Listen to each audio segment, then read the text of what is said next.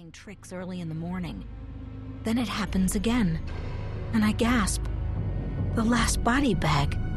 It moved. Did I just see what I think I saw? I'm terrified and want to run away. Instead, I edge even closer. Instinct? Undertow? I'm staring at that zipped-up body bag, and all I know is that there's been a horrible mistake by the police or the EMS. The zipper.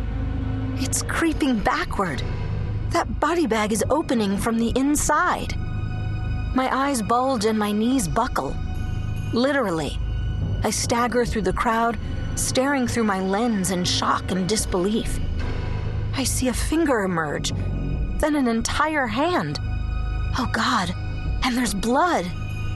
Help! I scream, lowering my camera.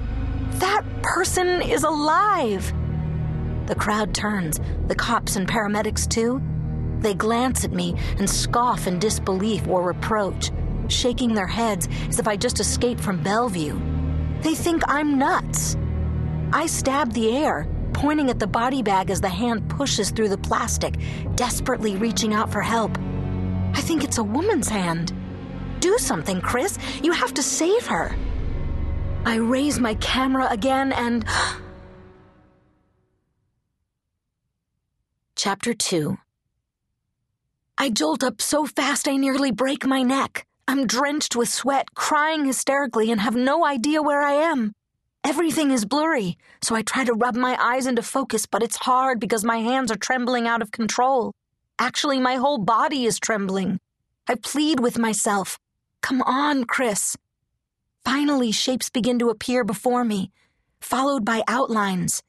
And like a Polaroid, it all becomes clear. It was just a dream, you spaz. Just a dream. Collapsing back into my pillow, I sigh of relief. Never have I been so happy to be alone in my own bed. But it was so real. The bot 6 a.m. She gives me a sideways look. What music? Come on, you don't hear that? It's coming from... I step into the hallway, turning my head left and right. Wait, where exactly is it coming from? Mrs. Rosencrantz shakes her head and huffs. I don't hear any music, Miss Burns. And if you're trying to be a little smartass with me, I'm telling you right now, I don't appreciate it. Mrs. Rosencrantz, I'm not trying to... She cuts me off. Don't think I can't get you evicted, because I can. I frown at the old bat, who happens to look even more unpleasant and haggard than usual, if that's possible. You want smartass, lady? I'll give you...